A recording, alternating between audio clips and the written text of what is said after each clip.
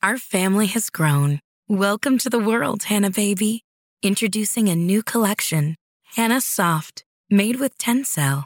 It's so breathable, with stretchy comfort for all of baby's first moments. And it's cool and gentle on their skin all year round.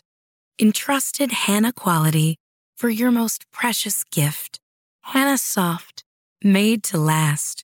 Shop now at hannahanderson.com. Our family has grown. Welcome to the world, Hannah baby. Introducing a new collection, Hannah Soft, made with Tencel. It's so breathable, with stretchy comfort for all of baby's first moments. And it's cool and gentle on their skin all year round. Entrusted Hannah quality for your most precious gift. Hannah Soft, made to last. Shop now at hannahanderson.com. What were the 18 months like prior to your dad's passing? They were probably one of the hardest places that I've ever been. But I wouldn't trade it for the world, if that makes sense. I took my dad to chemo and the radiation, and I was able, thank God at that time I was consulting. I was able to spend a level of time with him, and it's a very different time. Looks different when you know you don't have much of it left. Welcome to the Dear Son podcast. This is a safe space where men share their fatherhood journey. These conversations are transparent and, more importantly, vulnerable. Now, because each fatherhood story is situationally nuanced, some topics are heavier than others. The commonality found amongst all the guests is a genuine desire to help and inspire other men through telling their story. And now, here's your host, Derek Johns. Alrighty. Welcome to the Dear Son podcast. This is typically a safe space where men have vulnerable conversations about the fatherhood journey. If you've been keeping up with the content, you realize that we're in a series where we're talking to the women because their perspective on fatherhood is very, very important. Today, I have the fifth and final guest in this initial installment, Deborah Faith Perry. Welcome to the Dear Son podcast. How are you, my sister? I am amazing. Thank you for having me. I'm so happy to be here. Yeah. And has also been a theme with many of the guests in this series. We came across each other in the podcasting space. Absolutely. So I'm a fan of the show. Likewise. Yes. Likewise. And everybody recognized that she's branding way better than I am on my show. So if there's any confusion about what podcast this is, it's mine for now. We'll see. We'll see how the show goes. But Deborah or Deb, because she gave me that authority. Deb is fine. Deb is fine. Deb. She gave me that authority. Yeah, long as it's not Debbie. We can't do Debbie. Done. Okay. Too easy. Yes. Too easy. And that's a bad reference for me. There's some colleagues, but It's a whole nother show. Let the folks know what your podcast is about that's so eloquently and beautifully displayed in the background. Yeah. So I am Deborah Faith, and my podcast is the Exchange Place podcast. And my space is a special place. It's my baby. It actually deals with unaddressed trauma.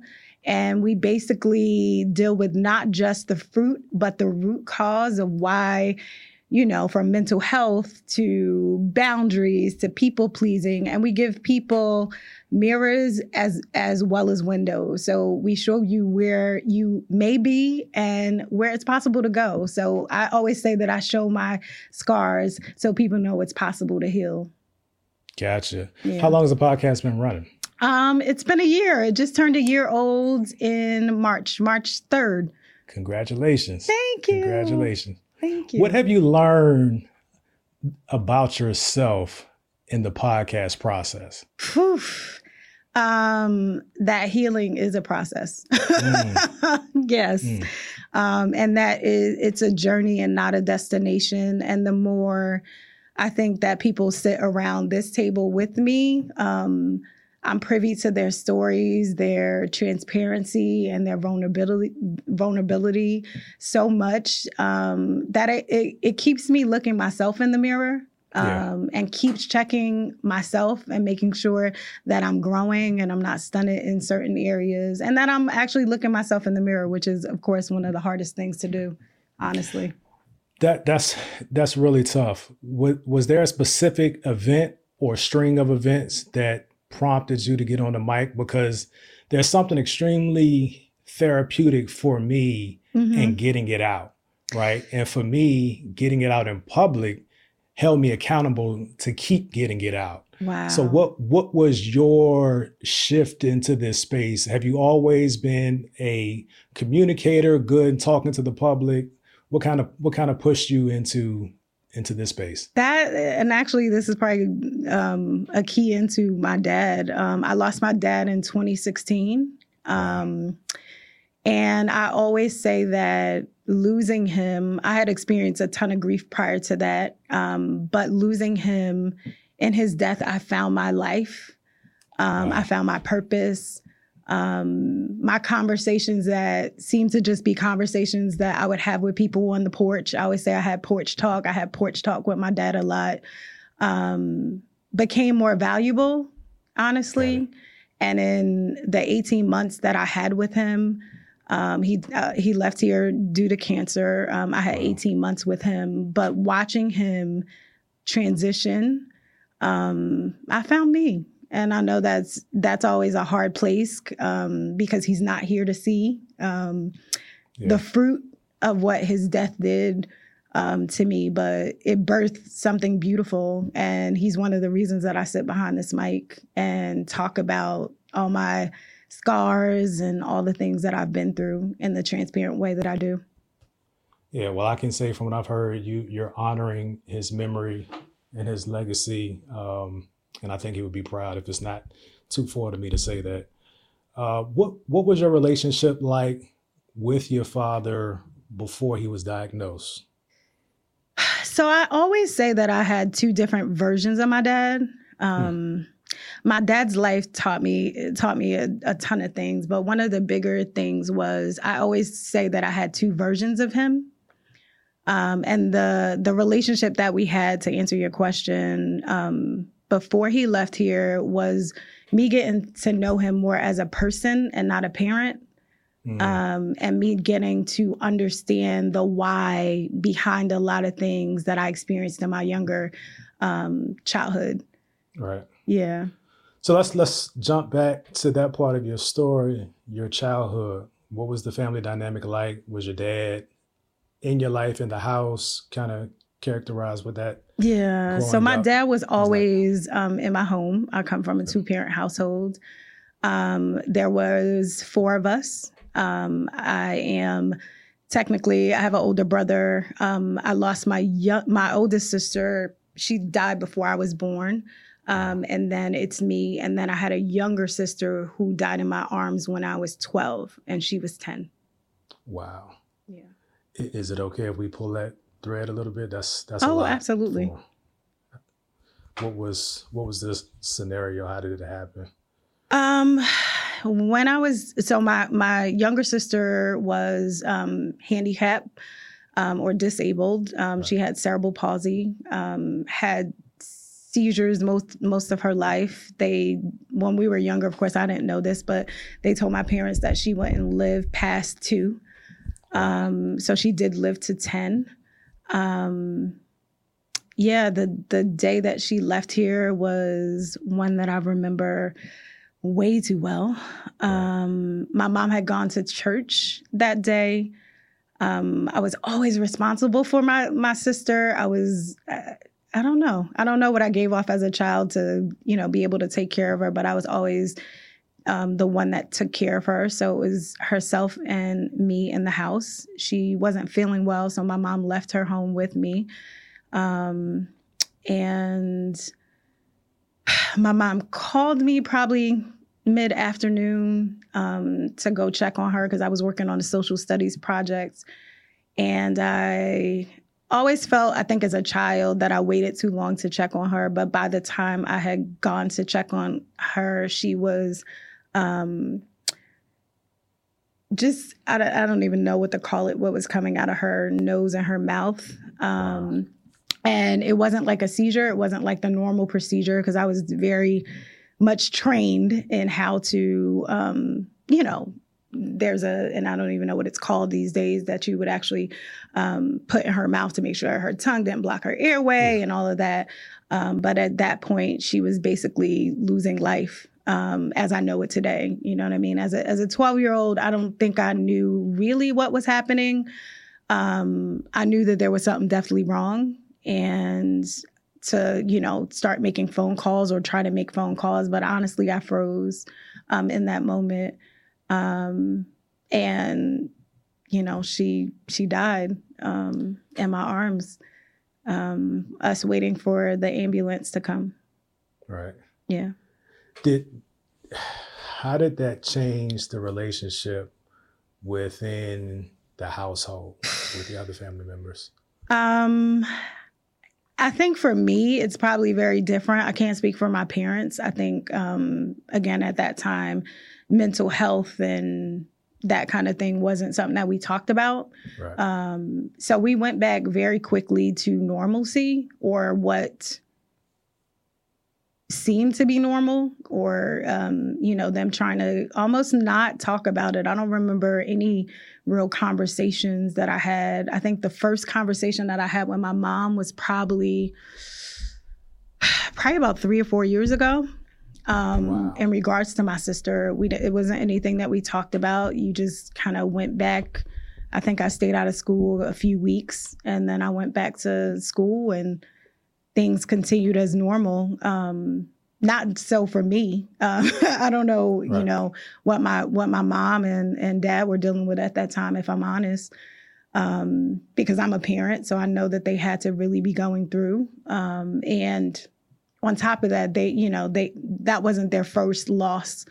They had lost my older sister as well. So I'm sure that they were going through it, but it wasn't something that was vocalized. It wasn't something we ever talked about.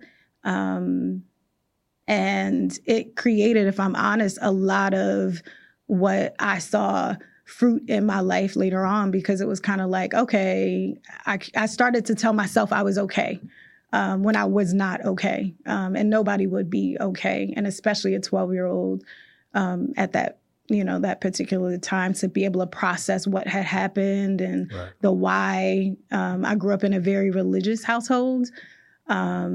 So my mom was like, like she told me a couple of years ago, that she had prayed for me. And don't get me wrong, I love the Lord and I understand prayer, but I do understand if I break my arm, I'm going to the hospital. Right. So I don't think that they had the tools. I think my parents gave me what they probably were giving themselves. And I don't know that they knew what to do in that space. At what point did you realize how it impacted you? Because if I understood the story correctly, there was this rush to get back to normal, right? So mm-hmm. you probably had to put on a look, a persona to represent the family in terms of we're going through this. We're not victims of this. God is the greatest. We'll get through it. Yeah. But at some point, I would imagine that it kind of hit you that there's this void created, and there's some things that you needed to address because of the passing of your sister. Yeah. Do you recall when it happened? I don't think I realized, if I'm honest, I don't think that I was able to connect some of the things and how I process things, because it made me numb. It made me numb to grieving. I lost my sister, my grandfather, and my grandmother, great-grandmother, within probably a year and a half. Wow. So it taught me how to pretend, if I'm honest. It taught me to look okay and not really be okay. I went on to, lose my first son. I just learned how to look okay.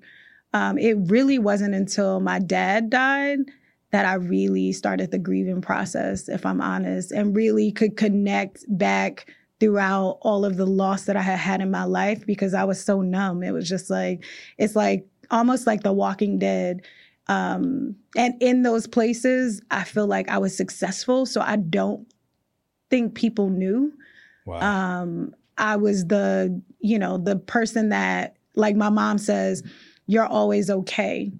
And that was actually the conversation that I had with her. It was, no, I'm not always okay. I've been taught to be okay. Right. And I've learned that. That's a learned behavior. But it really wasn't until, like, my dad's death, though it birthed my purpose, I think it brought up and made me, I don't know if it made me or forced me to really confront that 12-year-old girl and why I had done and made so many bad choices and what was really driving that. And it was definitely around 2016, 2017 after he was gone, and I could really kind of, and that was the first time that I could remember someone's death impacting me to a way that I couldn't do my normal put my face on. You know what I mean? I couldn't hide what I was feeling. And it wasn't just his death. I think it was really the uncovering of things that I had packed away for so long. Yeah. Yeah. So you mentioned the two versions of your father. Mm-hmm. Was it pre-diagnosis and after, or were there two phases where one spanned a period before the diagnosis? So my dad's younger self, and I always say his life gives me hope that there is a possibility of change. I always want to honor him in the man that he was, but I really watched him grow up. You know what I mean? Not knowing. And I know sometimes as a child, you think your parents have it all together, right? But my childhood, my dad was a Vietnam vet. He struggled with PTSD, which now I know what that is, right? When I was a kid, he would lock himself in the closet with his guns. He drank a lot.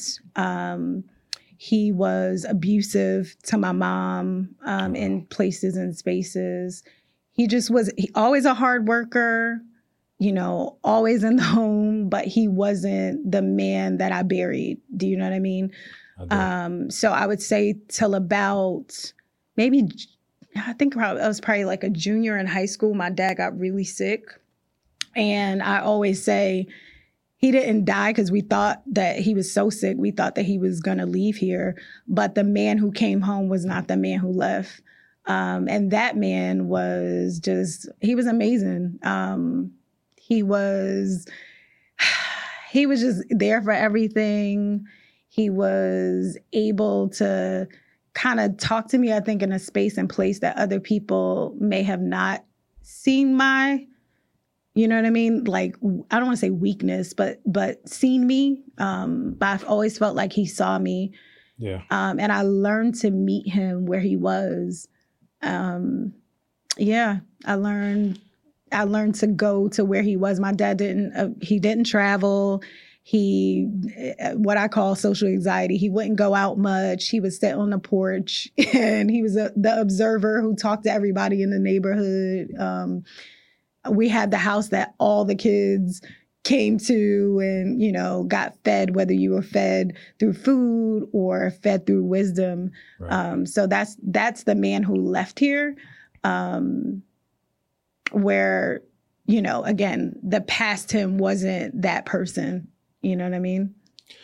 What was it about the relationship, even through his maturing, which ultimately turned out to be a great story before he transitioned. Mm-hmm. What was it about your relationship with him where you were able to so freely entertain and embrace the new him? Yeah. Right. I imagine that there was some times where he wasn't or couldn't be there for you before he made that change. Yeah. And some would, they would be upset, they'd be mad, there'd be a little resentment. How did you, there's a level of emotional maturity that's threading through this conversation, whether you realize it or not. Mm-hmm. And I'm very interested that how through all of it, you were able to receive him and, as you say, meet him where he was. Yeah, what's funny, I think I was always a daddy's girl, so my dad worked so much that he was never around when I was younger. I think once I became a parent and, being a single parent, knowing how much I had to work and what the sacrifices was, I think maybe it gave me empathy or allowed me to empathize with what he probably was experiencing then.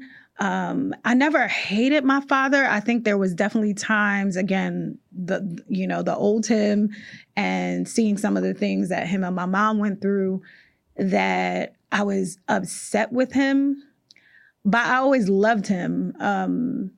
And it was never to a place where I feel like it's not possible for him to be a part of my life because I wanted him there.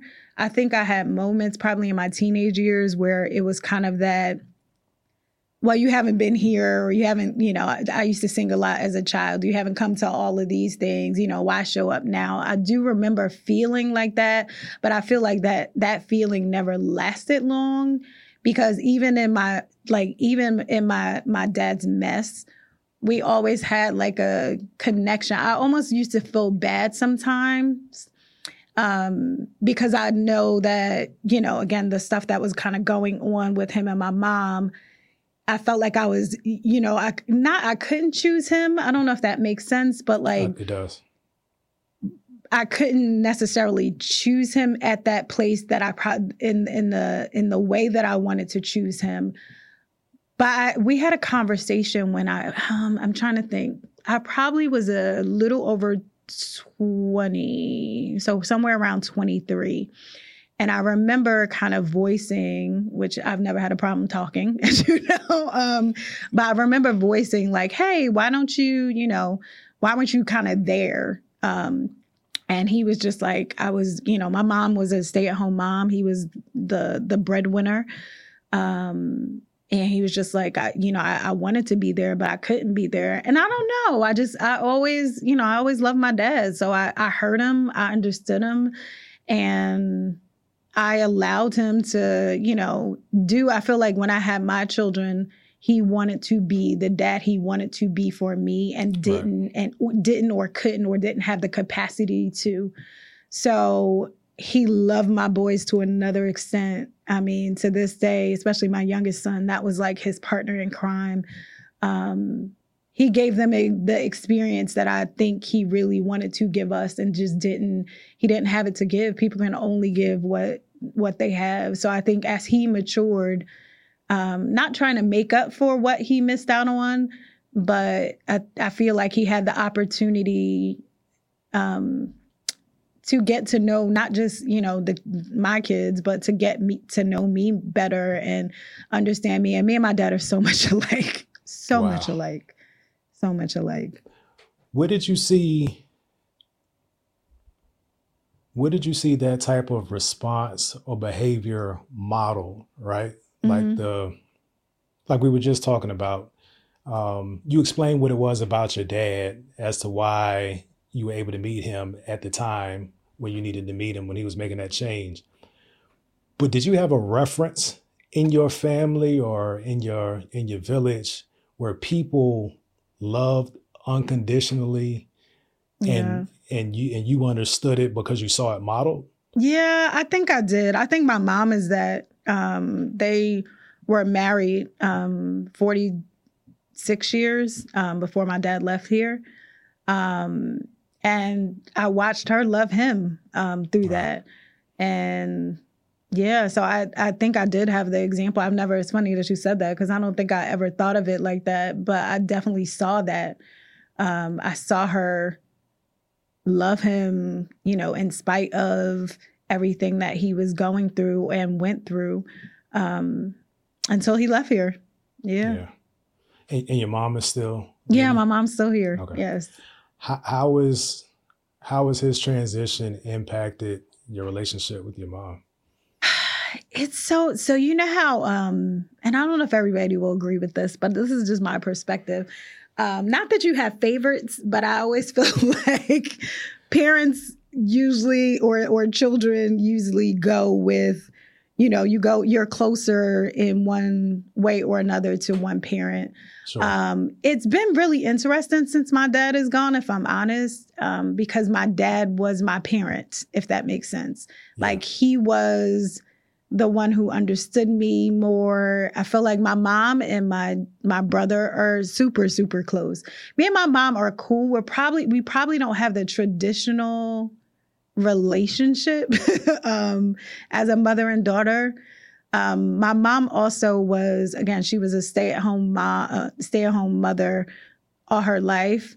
My dad was, he was the breadwinner. He took care of everything. So my mom, in a lot of ways, when my dad left here, the tables kind of turned to I'm him,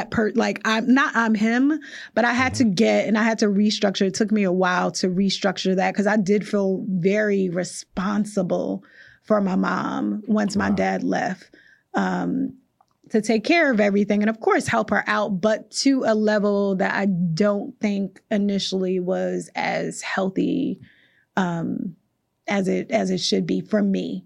Right. So we're cool. She has a birthday coming up on Sunday. So happy born day, the 27th. Yes. So we're not supposed to date content, but I think your mom is special. So yeah, March 27th. That's actually my wedding anniversary. Oh, so come on now. Now I can't forget it. Yes. What were the 18 months like prior to your dad's passing? They were probably one of the hardest places that I've ever been. But I wouldn't trade it for the world, if that makes sense. I took my dad to chemo and the radiation, and I was able, thank God at that time I was consulting. I was able to spend a level of time with him, and it's a very different. Time looks different when you don't have much of it left. Right. So the intentionality of spending time, the intentionality of conversations, it just looks so much different. It was probably the best 18 months that I ever spent with him because I really got to understand the why behind who he was. And we got to talk about things that probably parents and children never discuss. So it was a hard time. It made me appreciate life. Yeah. And I always say that death has a way of giving you a different level of appreciation for life. And understanding that you don't always get tomorrow. I know we say that cliche, but sometimes putting off things like, oh, when the kids get bigger, I'll do that. My dad used to share with me because he was a huge fisher and hunter, and he never really got to retire. He retired because he was sick. Right. And I remember him specifically one day kind of saying like, don't be like me, because now he had all the time off in the world, but he wasn't able to do anything. Yeah. And again, kind of back to why I created the Exchange Place, I just felt like you know, being a single parent, sometimes we put off, and not just single parents, because I know that parents, you kind of, when you have children, not everybody, but I know for me, when I had children, my entire focus, my entire everything was just so focused on them that I kind of I forgot to dream. I forgot to like take care of me in those places. And I learned when he left here that, you know, tomorrow is really not promised. And I'm glad that I had those 18 months, because I know some people lose their parents and it's sudden and you don't get to say everything. And even though you feel like you're saying everything, sometimes it's like, you know, I just want to tell him one more time this, or I just want to say, you know, this, or did I forget to say this? But I was at peace. Right. With him. My dad fought hard because he was making sure, like me, always making sure everybody else was okay. He was still technically alive, but he was fighting for his life because he wanted to make sure that my mom was okay and all her benefits and everything had come through. And I remember going to the hospital that Sunday and letting him know it was okay to go. And he died that Monday morning. And he spent his life, you know what I mean, sacrificing for everyone else. Yeah.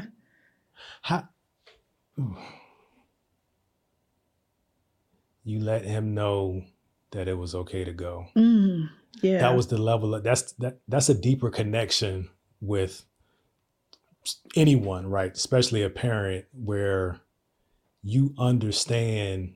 I imagine that you understood that he was tired. Yeah. Right. Yep.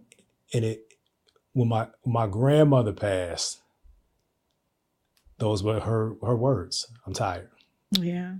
And to see that in somebody can be disheartening, can be demoralizing. And forgive me if this is too suggestive, but it seems like that was almost an empowering moment, final moment in your relationship. Is that anywhere near accurate? Yeah, definitely. I honestly think in those moments, like I felt like he had been carrying so much that he still was fighting for us, still was kind of sacrificing even in his death for us, if that makes sense. Yeah. And I just wanted him to know that, like, I had it, you know what I mean? I had everything covered, and it was, you know, not permission to go, but just like, it's okay. Like, we're going to be okay. I got it. Yeah. And I think there was comfort in that. Like, I remember getting the call. Like, I remember when my phone rang that Monday morning and just knowing, like, I just knew he wasn't here anymore. I don't know. I know people like, yeah, but I felt it. I knew that in that place, especially at the stage he was, you couldn't really talk to him. He was like really non-responsive for the most part, but I knew that he heard me, you know what I mean? And I knew that, I just knew he was gone. So my father was in Vietnam as well. So his dad was before that, right? So he comes from that school of love is demonstrated, it's not really said, right? Yeah. It's provision, it's all of those things. And he had to bury his father. My dad was somewhere between 20 and 22 when he buried his father. His father died of cancer. And I had a conversation with him. He never actually mourned it, right? And this is many decades after that. But to him, it was so normal to just put on. Now he had to be the man. He was the oldest of 4 siblings. Yeah. It was pressure. He actually buried his father and went back to Vietnam, right? Wow. Like in a very short window of time, because he had to provide, right? And I think that distracted him from actually dealing with it. I don't want to go into or even assess whether you've dealt with it or not, but what was that transition of responsibility? how did it impact you, your ability to take care of you, to mind your family, take care of your family? Like, how did all that responsibility, how did you do it? How did you bear it? So initially or now, initially, I did everything. I mean, I took that, again, me and my dad are similar in, just kind of strapping up your boots and digging in. And that's exactly what I did, is kind of like, even during him being sick, taking him to chemo and radiation, I was in an unhealthy place, if I'm honest, a very unhealthy place. I mean, to the point where, I'm taking care of that house, taking care of my own house, making sure my mom's good, running from bank accounts to, everything. My dad took care of everything. So I have this other load, and I am not at probably the first year and a half, I was losing my mind, but I felt so responsible. Yeah. I almost felt like I had to be him, in a sense, to my mom, because I wasn't sure how she was going to manage. You got to think pretty much her whole adult life was spent, not ever having to pay a bill, not ever having, like, none of that was ever on her plate. Wow. She took care of us well, she took care of the home well, but anything else I did. So even being able to, sell the house and all of that, I was at the front of that. And it got overwhelming, so much so I don't think I noticed how overwhelmed I was until my mom came to live with me. She stayed with me me and the boys for probably like a year and a half. And then I was like, we have to find her a place. My mom is healthy, and we have to find her a place, because this is just it's not working. It's too much. It's too much. And then me and my brother worked something out where, we were able to get her in her own place, and she's really close to me, and we're able to manage that. So that's so much better. But it took me probably a year and a half to get to a place where I was like, I can't do this. This is not my weight to carry. I can't carry this weight. I can help, but I can't. I can't do it.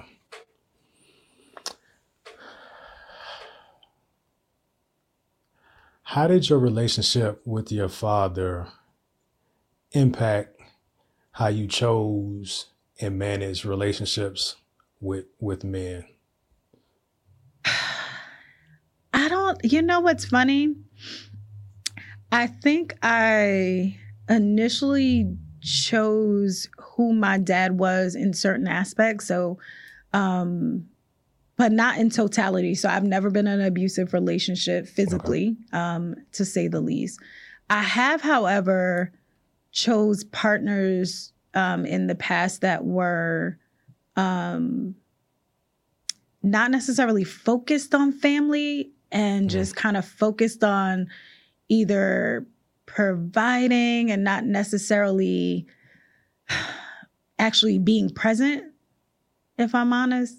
Yeah. But I don't know if I've ever met my dad. You know how people say that you date your dad? And usually, I don't know if that's true, because I've never had my dad, if there's nothing else, first of all, he was never leaving us. And even in probably his worst places, like, he's always provided whatever he had to do. So I don't know that I've met my dad or dated my dad, honestly. Yeah. Yeah. I've never met a man that works harder than my dad, or works as hard as he did. Got it. What characteristic do you see in you that that's your dad? The most impactful one. The most impactful one. That is a good question. The most impactful one. I would probably say his resilience. Yeah, I would definitely say that. Like, my dad was a fighter, and he never gave up on whatever he was doing, no matter what that was. Whether he was doing it well or not, yeah, I definitely get that from him, along with his temper. Yeah. So what does resilience look like for you day to day? Are there still things that you're struggling with, you're dealing with, you're working through? Oh, absolutely. What are some of those things if you can share?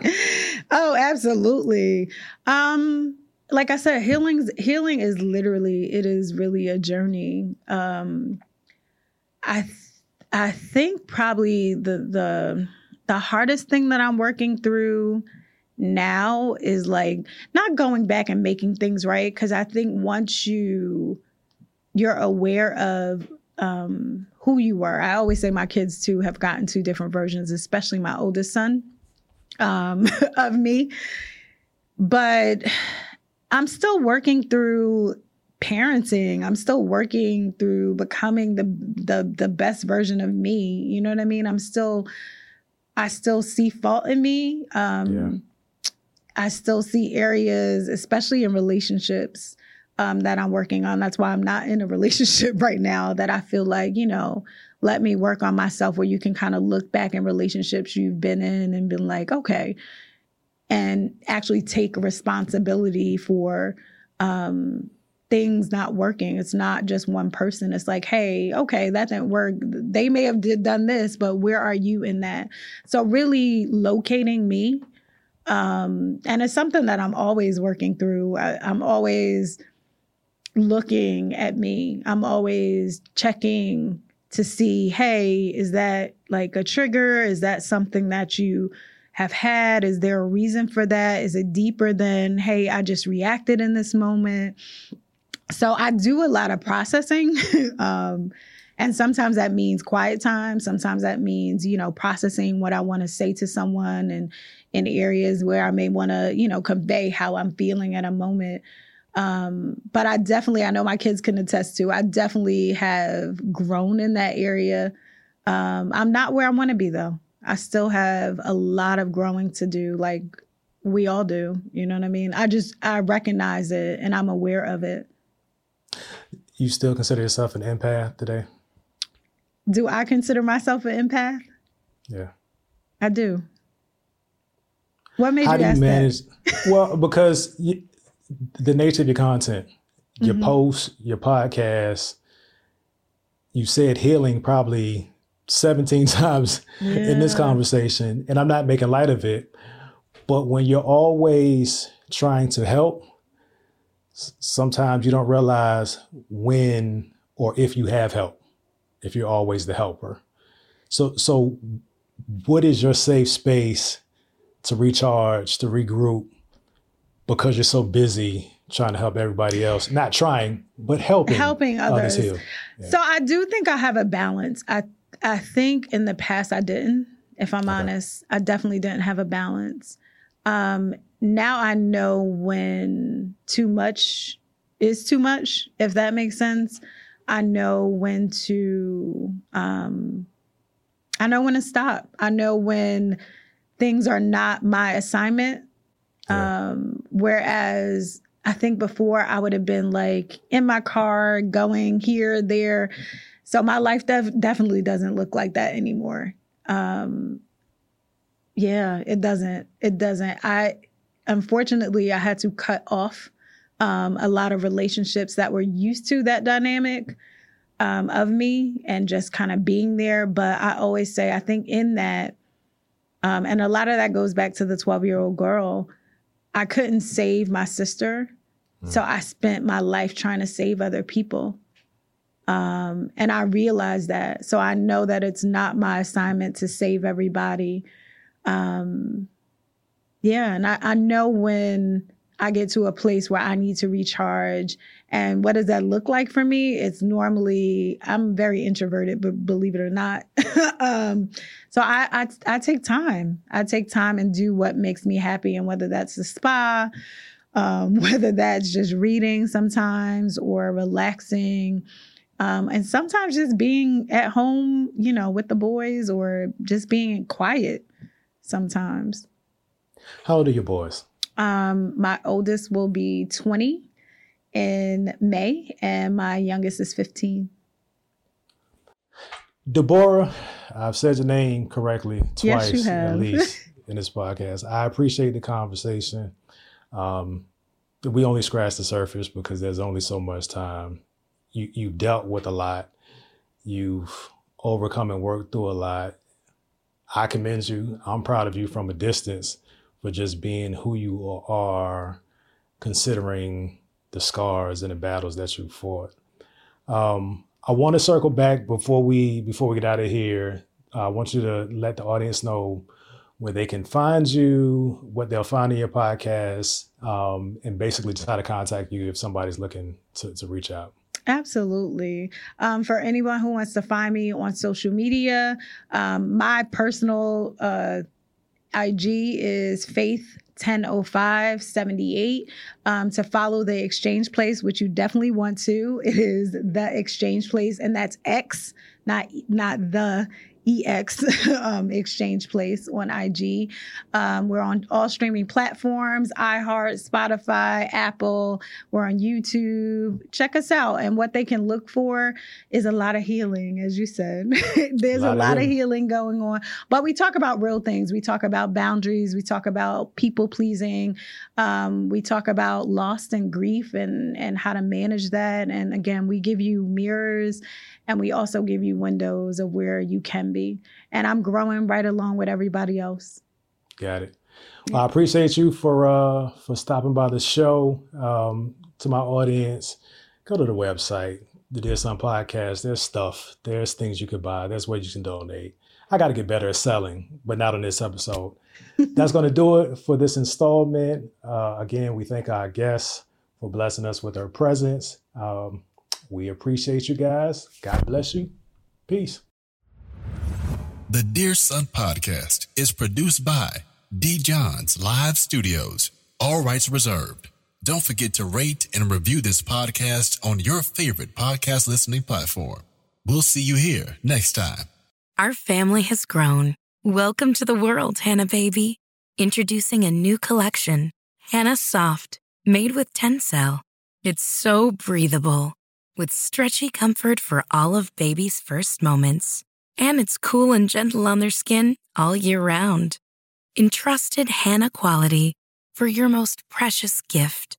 Hannah Soft, made to last. Shop now at hannahanderson.com.